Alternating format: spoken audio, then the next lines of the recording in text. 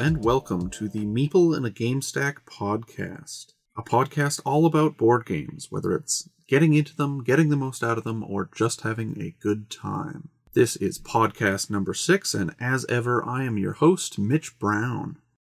Today on the podcast, we're going to talk about some games I've been playing recently, followed by the topic of the day, which is finding people to play games with and getting to play games. And finally, the feature game of this podcast will be Skull. Alright, so first off with what I've been playing recently.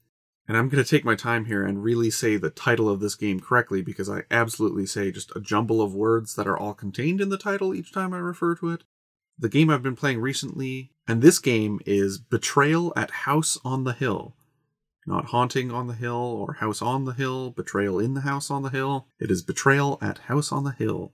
Designed by Bruce Glasgow, published by Hasbro, Wizards of the Coast, and Avalon Hill Games, Inc. So previous listeners will know that this is actually my fiance's favorite game, and after the last podcast, we had both agreed that we hadn't played it enough recently, so we gave it a go at a recent games night.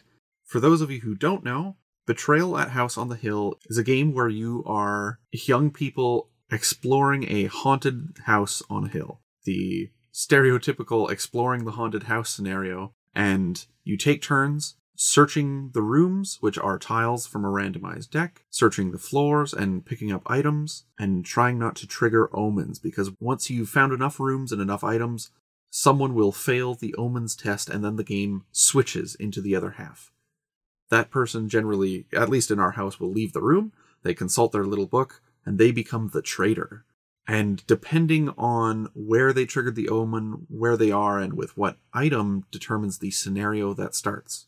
So they go with their little booklet. Depending on the scenario number, they'll read what their new objective is as a traitor. And it's generally to either eat or kill or trap all of the other players. And it suddenly becomes a 1v3 or whatever amount of players you're playing with.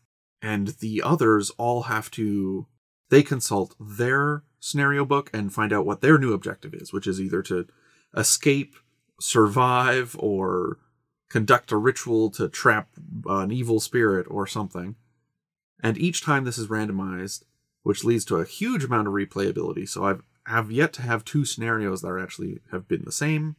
It's endlessly replayable, and it's a lot of fun. It's pretty fun to have someone be the traitor, and to try to thwart them as a team while also trying to keep your speaking covert enough that they don't know exactly what you're up to while you're all sitting at the same table.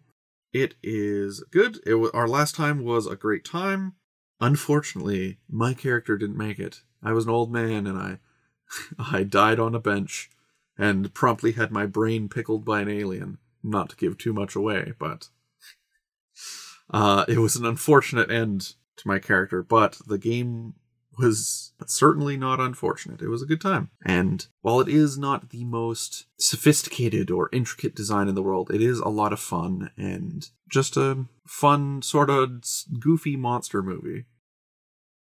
Alright, and next off, after that game from, I think, 2004? 2005? The next game I'm going to talk about is a much more recent game coming out in 2019, I believe, and that is Tiny Towns, designed by Peter McPherson and published by AEG, Alderac Entertainment Group. And after that very spooky game, Tiny Towns is a very more pleasant experience. What it is you are suddenly the creator of your own tiny town, and you are given an individual play board, which is a 4x4 grid, in which to build your town. And each round you will receive resources, which you have to lay out in a certain pattern to build buildings there. And all of these buildings have special effects with how they score points or how they block points, how they interact with other buildings. And the tough part is you can't have any resources be in the same space as a building, and you have to fit all of this within that 4x4 grid. So your first maybe half or a third of the game, it's great. You've got all the options in the world. Oh, I don't need that resource now. I can just put it over here for later. That's fine. But once you've built a few buildings, you realize that rapidly your 4x4 grid cannot hold a whole hell of a lot. And soon planning out these buildings becomes much more of a puzzle. And that is kind of the game. It's Pretty simple game, but it's a lot of fun, and I quite enjoyed this last time playing it. And this time we actually tried a variant of it. So in the regular game, you take turns and you call out your resource that you want, maybe brick, and then everyone has to take a brick. And then it goes around in a circle. The next person might need glass or wheat or more bricks or rock. And you just kind of get what you're given based off the other players. But this leads to, if you know someone beside you only has one space and you can really get them, you can just call, maybe brick has been called 3 times in a row and they're running out of space. You can just call brick again. If you can take it and they can't, you know that you can kind of mess the other people up at the table. But the variant that we played was with a deck of cards that actually comes with the base game, and you actually just draw cards, and that's the resource that you get. It's just randomized from this deck of cards. And I actually found that I think this might be the superior way to play this game. Playing this way with the cards removes the kind of, I guess, bitey trying to screw over your neighbor that exists within the base game, and without that almost spiteful competitiveness, it actually is just a much, much nicer and pleasant little puzzle game.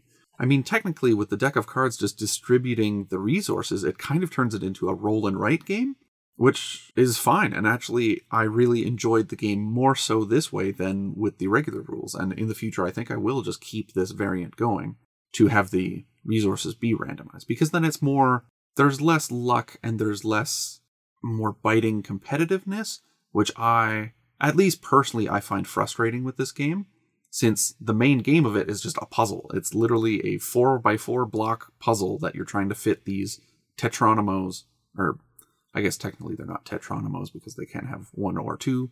Everybody loves a well because it's just 1 block, and so you can literally make Well Town the most hydrated place in the world. But yeah, it just removes that part of the game and leaves it as a really satisfying puzzle to tackle yourself. Yeah, without that other mechanic getting in the way, or without any of the other players getting in the way. And maybe that's just me. Maybe people love it as a more competitive thing, but yeah, we had a great time and we played with the variant, so I would highly recommend trying that out. And also, I would recommend trying it out even if you maybe didn't enjoy the base experience of Tiny Towns. I would give it another shot with this variant, because it is very much a totally different beast with it, and one that I quite liked. So you'll probably hear more about Tiny Towns in the future. All right, and that'll move us on to today's topic, which is finding people to play board games with.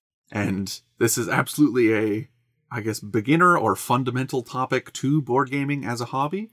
While we did have solo week last week, and you can absolutely play and really enjoy board games that way, I think board gaming truly shines as a multiplayer and social experience.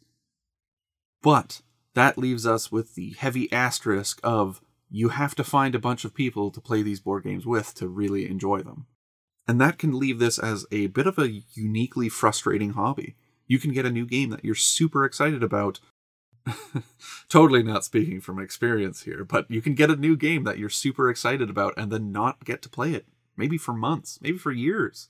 One of the games I'm going to talk about next week that I just had a recent play of, I hadn't played for probably a year, and it was on my, shape up or ship out shelf. Its last chance, and we gave it a play, and it was an awesome, awesome time, and has cemented itself back into my collection with a vengeance.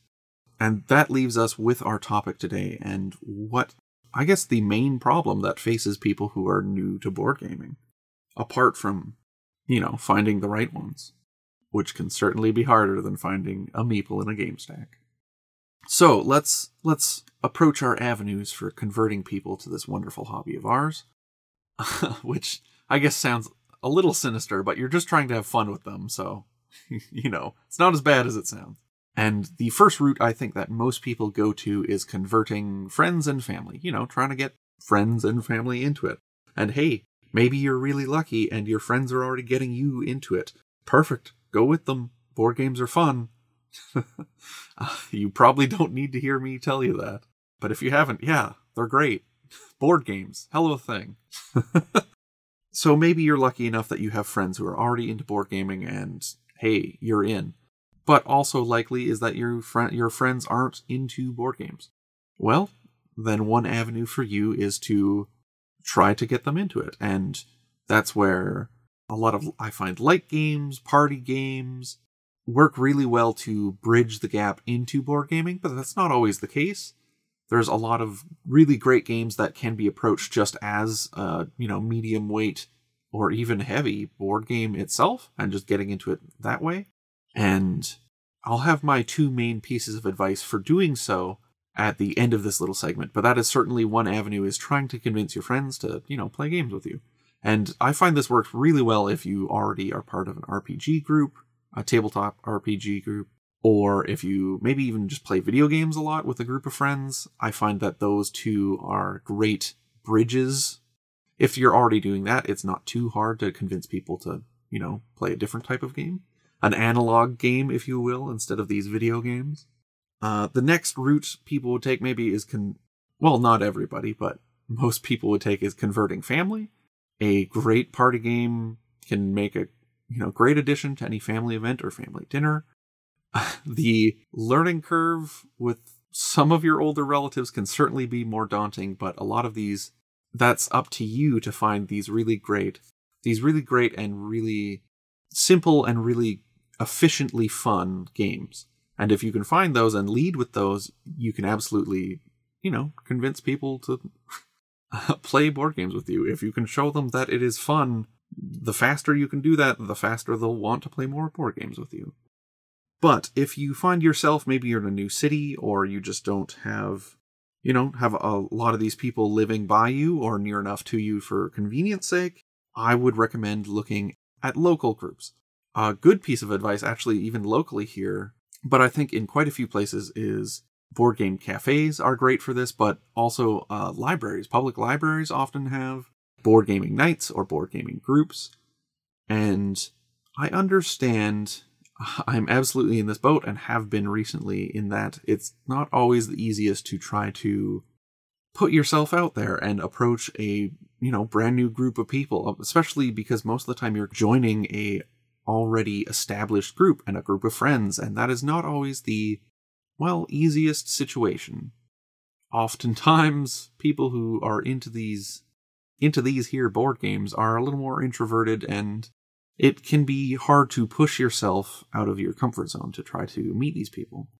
But even myself in the last, maybe not in 2020, because lockdown has been great for all these public meetings, but maybe for 6 months before that, I actually found a local gaming group and had been meeting with them every other week for quite a few months, and it was actually good. I'd made some new friends and enjoyed my time with it, and would absolutely recommend it for people. It's not easy, but it's absolutely worth doing, and it's really rewarding when you get to, first off, play board games, but secondly, make new friends and meet new people. It's great. Would recommend. And lastly, if you don't have option A or option B at all available, there is, like many do in this year, 2020, the third option, of course, is playing board games online. There are multitude ways to do this. You got Tabletop Simulator, Tabletopia, there's various sites, and there's many, many websites to find groups of these people on, or depending on the game, they might even have their own servers for it. Root is a great example of the app version of the game just came out. The implementation is great. It looks really, really good. You can absolutely join board gaming through video gaming, or at least through online play. And it can be a lot of fun. One thing I would recommend, if you're looking for online, I would actually I'd go and try to find your favorite board game media people, whether that's podcasts or videos or news channels. Most of them have forums or Discords or basically communities where you can find people who are up for playing board games and organize through there. And then I also find that the sense of community within that is a lot more, and it's a lot easier to join. People are a lot more friendly in these smaller circles as opposed to the whole vast ocean that is the internet. And oftentimes, because you have a shared interest in whatever board game media source that you're into, it leads to a lot of camaraderie, and at least you have a talking point to kind of introduce yourself to people with. And I find that's actually a huge resource for finding either local or online places to play and communities to join. And I very much look forward to building the one around this podcast. So please reach out if you have any questions or just things you want to talk about or things that you want to show me. I'm on Twitter at MeepleGameStack, or just send me an email at meepleinagamestack@gmail.com. And finally, my two major pieces of advice for anyone who is looking to get people into board games, to start a board gaming group, to just find more people to play board games with. The two hugest pieces of advice that I have for you, and these are absolutely based on my own personal experience, and I didn't do them great at the beginning. So this is absolutely something that can benefit you if you're in that position. And the two things you need to do is, first of all, be patient. This is not like other hobbies. You won't get unless you've got some awesome roommates and you're all friends, it's pretty tough to have the instant, okay, let's play this new thing I just got, like it is in other hobbies. And this hobby absolutely requires patience. Even if you can manage to get together at games night and you have the hot new one that you want to play, you might not even get to it. You might not have time. Maybe no one is interested in it, and you will have to wait more weeks or even more months to play it. And that is fine. It's not going anywhere, and you just have to be patient. It is often very tough, but if you are too pushy or if you are too insistent about playing the game that you want, or, having the night, or getting to the experiences that you want, or try to force that experience, it won't work, and it'll actually turn people off. And might even turn people off of board gaming in general, which is pretty toxic if you're trying to convince people to play games or trying to start a board gaming group. So that leads me to my second piece of advice, which is flexibility. You have to be willing to play whatever game the group wants to play and have a good time doing it. And be willing to roll with the punches. If someone shows up with a game that they really want to play and it gets everybody else's attention, hey, don't spoil that for them. Join in, have fun, and you'll get to the games that you want to play later. And even if you are just at a group and it's the family dinner scenario, if you keep suggesting board games and no one else really seems into it, you will absolutely just push people away from playing games with you. And it can take a lot of time before people will kind of recover from that. So it is much better to just be more patient and more flexible. And I find the golden rule is if they ask you about the board games, you can bring them, put them somewhere. If they ask you about them, of course, tell them about them, say that it'd probably be a good time. And then if they still show interest after that, you're in, you're good, green light. To introduce them to board games and have that experience and that good time and show them why you're so interested in it. But it's super important to be both flexible and patient when you're trying to get people to play board games with you. And this is absolutely something that I had to learn personally. When I first started, I was too pushy with it. I'd want to, anytime there was a lull in the conversation in one of the first friend hangout nights, whatever it was, whatever you'd call a social gathering, if you will, I was just a bit too insistent on playing board games or playing the board games that I had brought with me, and it absolutely turned people off, and it kind of turned it into an in-joke for a while, which sucked. But I just was patient enough until they're like, okay, fine, let's try out this thing that you really want to do. And now we can bust out board games and they have a good time, and now they're actually requesting that I bring board games, or they're trying to organize nights. The thing is, board games are really fun. So as long as you are patient and flexible and try to, hit your target audience, whether it's light games or heavy games or whatever, board games are really fun. So it is a kind of a product that sells itself. If you can have fun with people, they will want to continue having fun with you. So take heart, people who are just getting into this hobby. You're in the hardest part of this hobby, and that's just trying to find players. And that's what I have to say on getting people to play board games with you or finding board gaming groups. And lastly, we have the feature game for this podcast. And I think this one ties in great with the topic of getting people to play board games, because this is an excellent gateway game, or a game to get people into board gaming with you. If you are interested in gateway games, it's one of the first topics I covered on a previous podcast, so please go check that out. I have give a whole list of gateway games that you can certainly try to convert people into this hobby with. But the game we're going to be talking about today is Skull by Hervé Morly and published by Louis Mem. And what this game is super simple. It originally was called Skull and Roses, so you might be able to find older versions called that. It is a super simple game of bluffing. Every player gets 4 coasters. On 3 of the coasters are roses, or flowers of some sort, and on one of them is a skull. To start the game, every player will covertly place a coaster face down in front of them. Once everyone has done this, it returns to the first player, who has the option of either placing another coaster down, also face down with no one else knowing what's on the bottom, or calling out a challenge.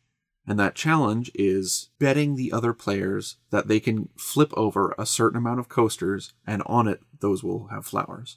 You cannot bet how many skulls you want to flip over, because if you flip over a skull, you've lost that challenge. And you actually have to lose at random one of your coasters, which goes into the middle and no one knows what it is. Once you have issued a challenge, for example, I bet I can flip over 3 flowers or 3 roses.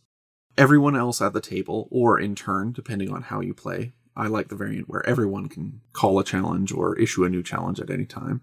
Once that's done, people have the chance to either up you or call you. And if everyone calls, then you have to do it. You have to flip over 3 coasters at random, starting with your own, which is a key rule, and you have to flip over 3. If you can get all 3, you have 1 point and you're halfway to victory. If you can do that twice, you win the game. But the tough part is, if you issue a challenge, since you have to flip your own coaster first, that signals to the other players that you probably put down a flower. Because, of course, you wouldn't want to screw yourself over, would you? Or would you? And that's the big catch of this game, is that one of the main plays that you can do is put down a skull and issue a challenge, and people will then assume that you have a flower. So that's the bluffing game, is, am I trying to just mess you up, or am I actually trying to score points here? And of course, there's the tough part of the rising challenge. If you want to call someone and not just call their bluff, if you think that they've said 3 flowers and you're pretty confident that enough of the players have put down flowers that that's going to be very doable, you have to raise them. Or just wait to see if they can do it. And okay, then maybe you raise them, and someone else then has the dilemma of, do they raise you if they think you can do it, and so on and so forth. So that's kind of the biting point of the game, is trying to find that sweet spot of, my bet is doable, but I'm stopping someone else. And then if someone else tries to up me, then they won't be able to do that. So it's finding the exact amount of flowers that someone can flip over, as well as reading people's bluffs and trying to read people. So that is Skull, and that is the description of the game, and that's kind of the big problem with this game, is that description does not sound at all what this game plays like. The actual play experience of it is thrilling. It's very tense. You're trying to read people's bluffs while also trying to lie covertly to your friends. And I find the emotional highs and lows of this game are great. It's a roller coaster and usually a raucous time. But the biggest problem I'd say with this game is that you give that rules description and it doesn't click for people until they've played a few rounds. It doesn't sink in. The gears don't line up. And getting past that hump can be kind of tough, but I still absolutely recommend this as a gateway game, because you can coax people over that.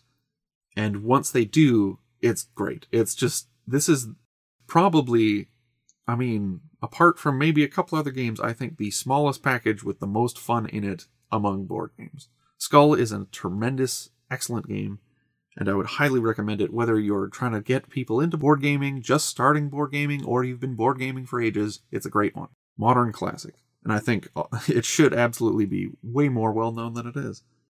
So, this leaves you with kind of you have to coax people over this bit of a hump into it, and then you'll have a great time. But how do you do that?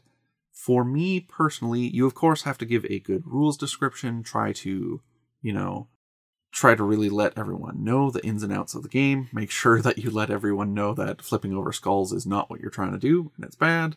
And for my part, I definitely will basically, I mean, for myself, the way that I find is the best way to teach this is to basically throw the game for yourself. You have to show people what is going to happen.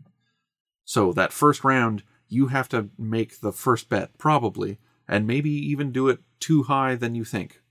Maybe, and then if people probably won't call you. So, of course, if you were really like cutthroatly trying to win, you could probably place a bet that's pretty close to what it is and is doable, and no one will call you on it and you can get a point. But that is not why we're here, and you need to get them having fun so that you can keep doing this. So, of course, maybe throw out an outlandishly large bet for your first, or challenge for your first turn, and everyone can see what happens and what you have to do. As well as the delicious bit of tension as after you've flipped your own and you have to look around the table to try to read people's poker faces to find out who has flowers. But I find if you lead by example and kind of go through the motions yourself, especially if you don't do it well, and they'll start to pick up on how you didn't do well, and that really lends itself to letting people learn the game. So yes, you're not going to win, but you're going to have way more fun overall, and I'd highly recommend kind of leading by example, even if it's just making yourself lose in a very demonstrative way, I guess. Yeah, this game is great. It passes the parents test. Both of my parents have had a good time with it. My friends and I have had a great time with it. It's a really great game and a really simple one, too. Even if you didn't have the beautifully printed set by Louis Mem, you could honestly, if you remembered this well enough, you could just draw skulls and roses on coasters and play it in a bar. It's a great game, easy to pick up, and is a great time. And yeah, that is our feature game of the week, Skull, one I highly recommend and ranks very highly on my own personal favorite board games list. And that's going to do it for our podcast. Once again, big thank you to the artist Grumpy Snorlax for the use of their song Cerulean as our intro and outro music.